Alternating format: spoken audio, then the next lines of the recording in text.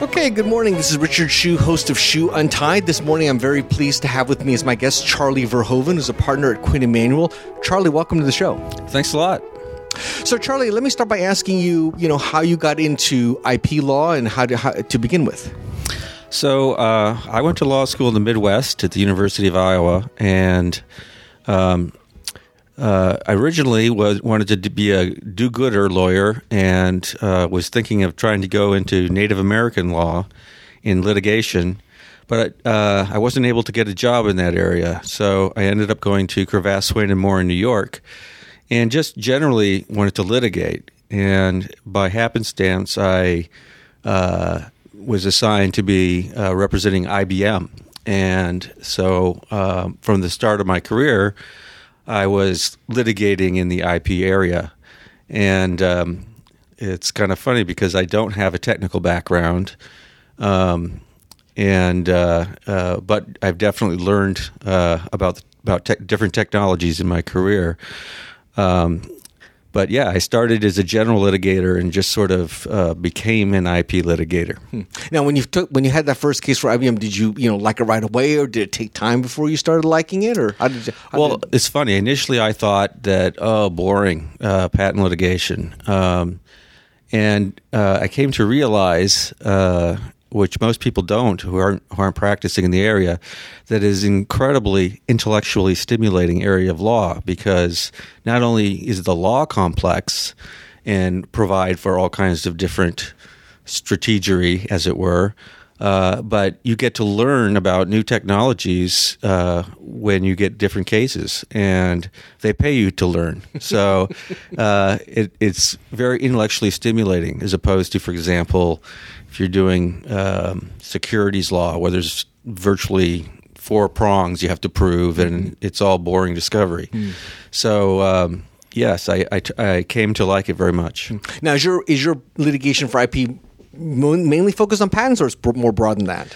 It's more broad than that. For example, right now I'm representing a Alphabet subsidiary, Waymo, against Uber in a trade secret case. And earlier in my career, I had a trade secret case in which I was a plaintiff, where we won a $134 million judgment. So it's trade secrets, it's patents. I've done a little copyright work, but it's mostly trade secrets and patents. Between those two, do you have one that you like better? Well, they're different. They're apples and oranges.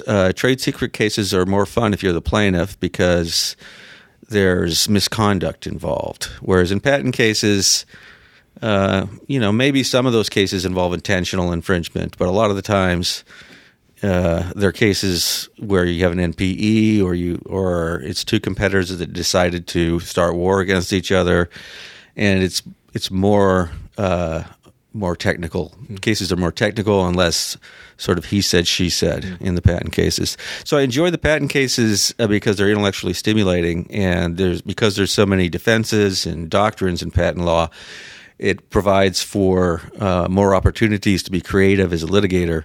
But I enjoy trade secret cases because, at least if you're the plaintiff, when you go to trial in those cases, you get to have the human element more involved.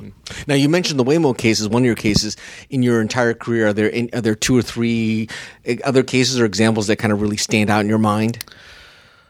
Well, the top one would probably be the very first lawsuit in the smartphone wars. And people think about the Samsung-Apple litigation when they think of smartphone wars. But the actual biggest lawsuit was against a company called HTC. And Android was actually launched on an HTC phone. And that was the beginning of Android. And Apple filed a suit against HTC on 10 patents, 8 of which were software patents that were directed squarely at the Android operating system. And they were seeking to exclude HTC from importing those phones. If Apple had won that case, they might have been successful in interfering significantly with the launch of Android, and we might have a different marketplace today. So I was lead counsel on all the 8 software patents, and another firm handled 2 hardware patents for the defense.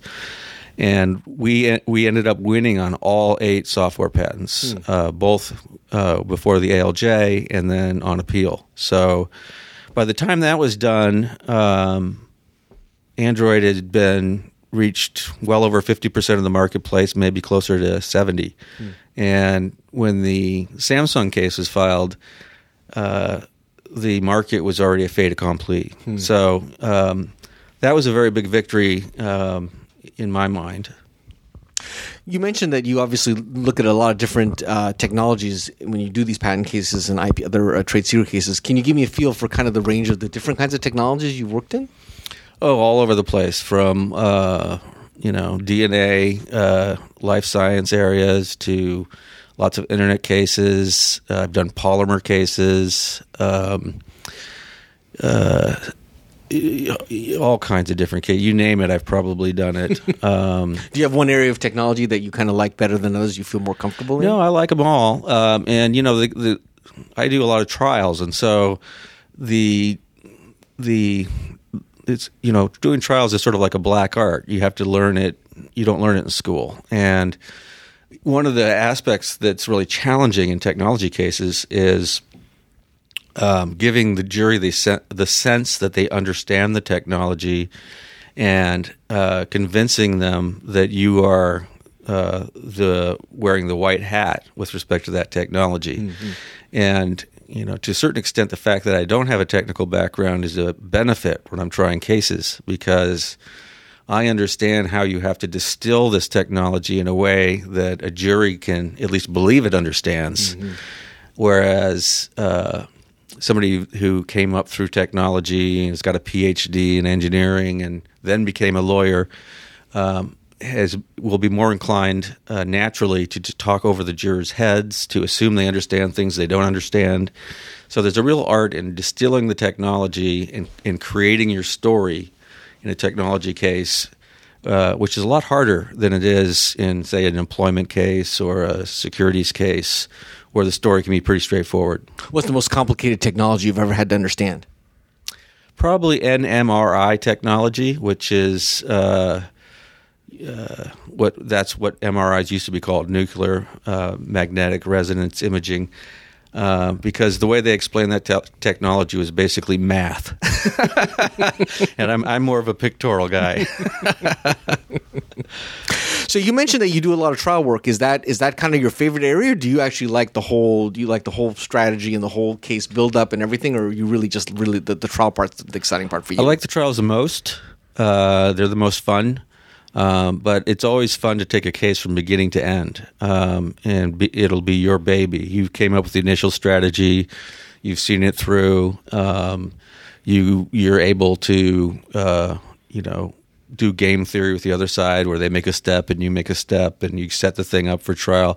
So they're both fun. But if I had to choose between one or the other, I'd do trials.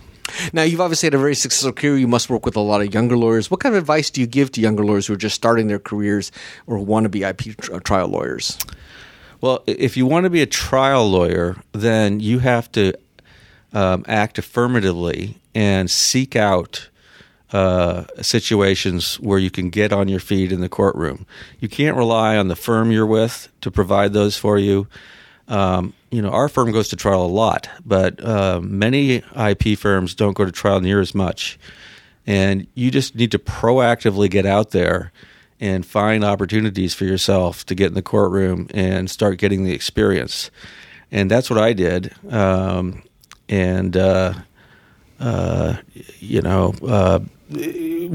you start doing that, it'll sort of build like a snowball, and you'll become the trial guy.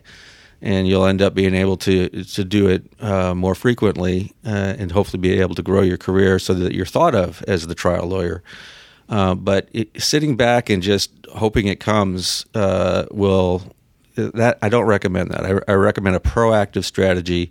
Make it clear to all the partners you know that you're working with that this is what you want to do, and then affirmatively look for opportunities. If there's a case going to trial that you're not on, call them up and say, "Do you need any help?" If there's a smaller case, that isn't very sexy, take it anyway and ask to be the person on it, because if it goes to trial, you might have a significant role in that trial. So if you want to be a trial lawyer, that's my advice. Now, you've obviously had a very successful career as an IP lawyer outside, partner at a law firm. Have you ever thought about any other career choices? Have you ever thought about going in-house or doing something else? I have thought about that more recently than earlier in my career, but I can't think of anything I'd rather do. So if something comes along, I'm open to it. But in-house teaching, those kind of things. I like the stress of a trial and the energy of a trial, and I don't see that happening in those types of fields. Now, you mentioned obviously you're focused mainly on IP type cases. Are there other kinds of cases that you would still like to do in your career that you haven't already done in the past, or do you like to just keep focused on this area that you're in now? Well, I like trials, period, and I'm open to doing other trials. That it's sort of a thing where if you start doing something, then you keep doing it, and then more and more people come to you and ask you to do it. So I started out as a generalist litigator, and then just sort of became known in the IP area, and then more specifically in the patent area. But the skills that you learn as a trial lawyer are not limited to the substantive area you're working in. And I would be happy to do, for example, an antitrust case or any kind of case if people wanted me to do that. But I think that the marketplace thinks my highest and best use is trying cases in the IP area. Does trying cases ever get old? No, it does not. You still get stressed out before every trial. What do you think the most important thing is when you're, in terms of the skills that you need to have when you're trying a case? What do you think the most important things are? Well, you have to know your case. If you know your case better than the other side, that's a huge advantage. So you have to do the work and learn your case. You have to be able to improvise. So by analogy, for example, when I was younger, I was a musician and I was a jazz musician. And by analogy, improvising in jazz is very similar to what you need to do in the courtroom. So you need to be able to react and get off your script, depending upon what the other side does, depending upon what the judge does. And when you're doing your trial, you can't be tied to paper. You have to be able to elevate yourself beyond your outlines and be in the moment and concentrating on the jury, the judge, and opposing counsel all at the same time, and making audible calls on what you're going to do based on that. So that's really important too. And thirdly, you have to be the kind of person who thrives on stress. You have to tension. You have to be able to. If you're the type of person who doesn't like tension, trials aren't for you. But a lot of people actually like the adrenaline from tense situations. I know I do. And that's an advantage, I think, where if you actually get more clear-headed in a tense environment and are able to function better, then you might be the type of person to be a good trial lawyer. Well, even though it's so stressful, do you actually have fun when you're trying cases, or you wouldn't say that? Sure. More fun after I've won, but in retrospect. But yeah, it's fun. It's fun coming up with your story, figuring out how you're going to handle witnesses, whether you're going to call witnesses from the other side as adverse, testing out your themes. The whole process it's fun. It's also a team effort, and so you get really close to the people you're working with. And the experiences are quite similar to high-stress sporting events at a high level. So you work as a team, and if something bad happens to one of your team members at the trial, you feel you say it's okay, that's okay, keep going, and so it's a real fun experience. Well, Charlie, this has been a fascinating conversation. I really appreciate your taking the time. If you do decide to do anything else, you'll have to come back and tell me about it. Okay, thanks a lot. This is Richard Hsu and Charlie Verhoeven. Thanks.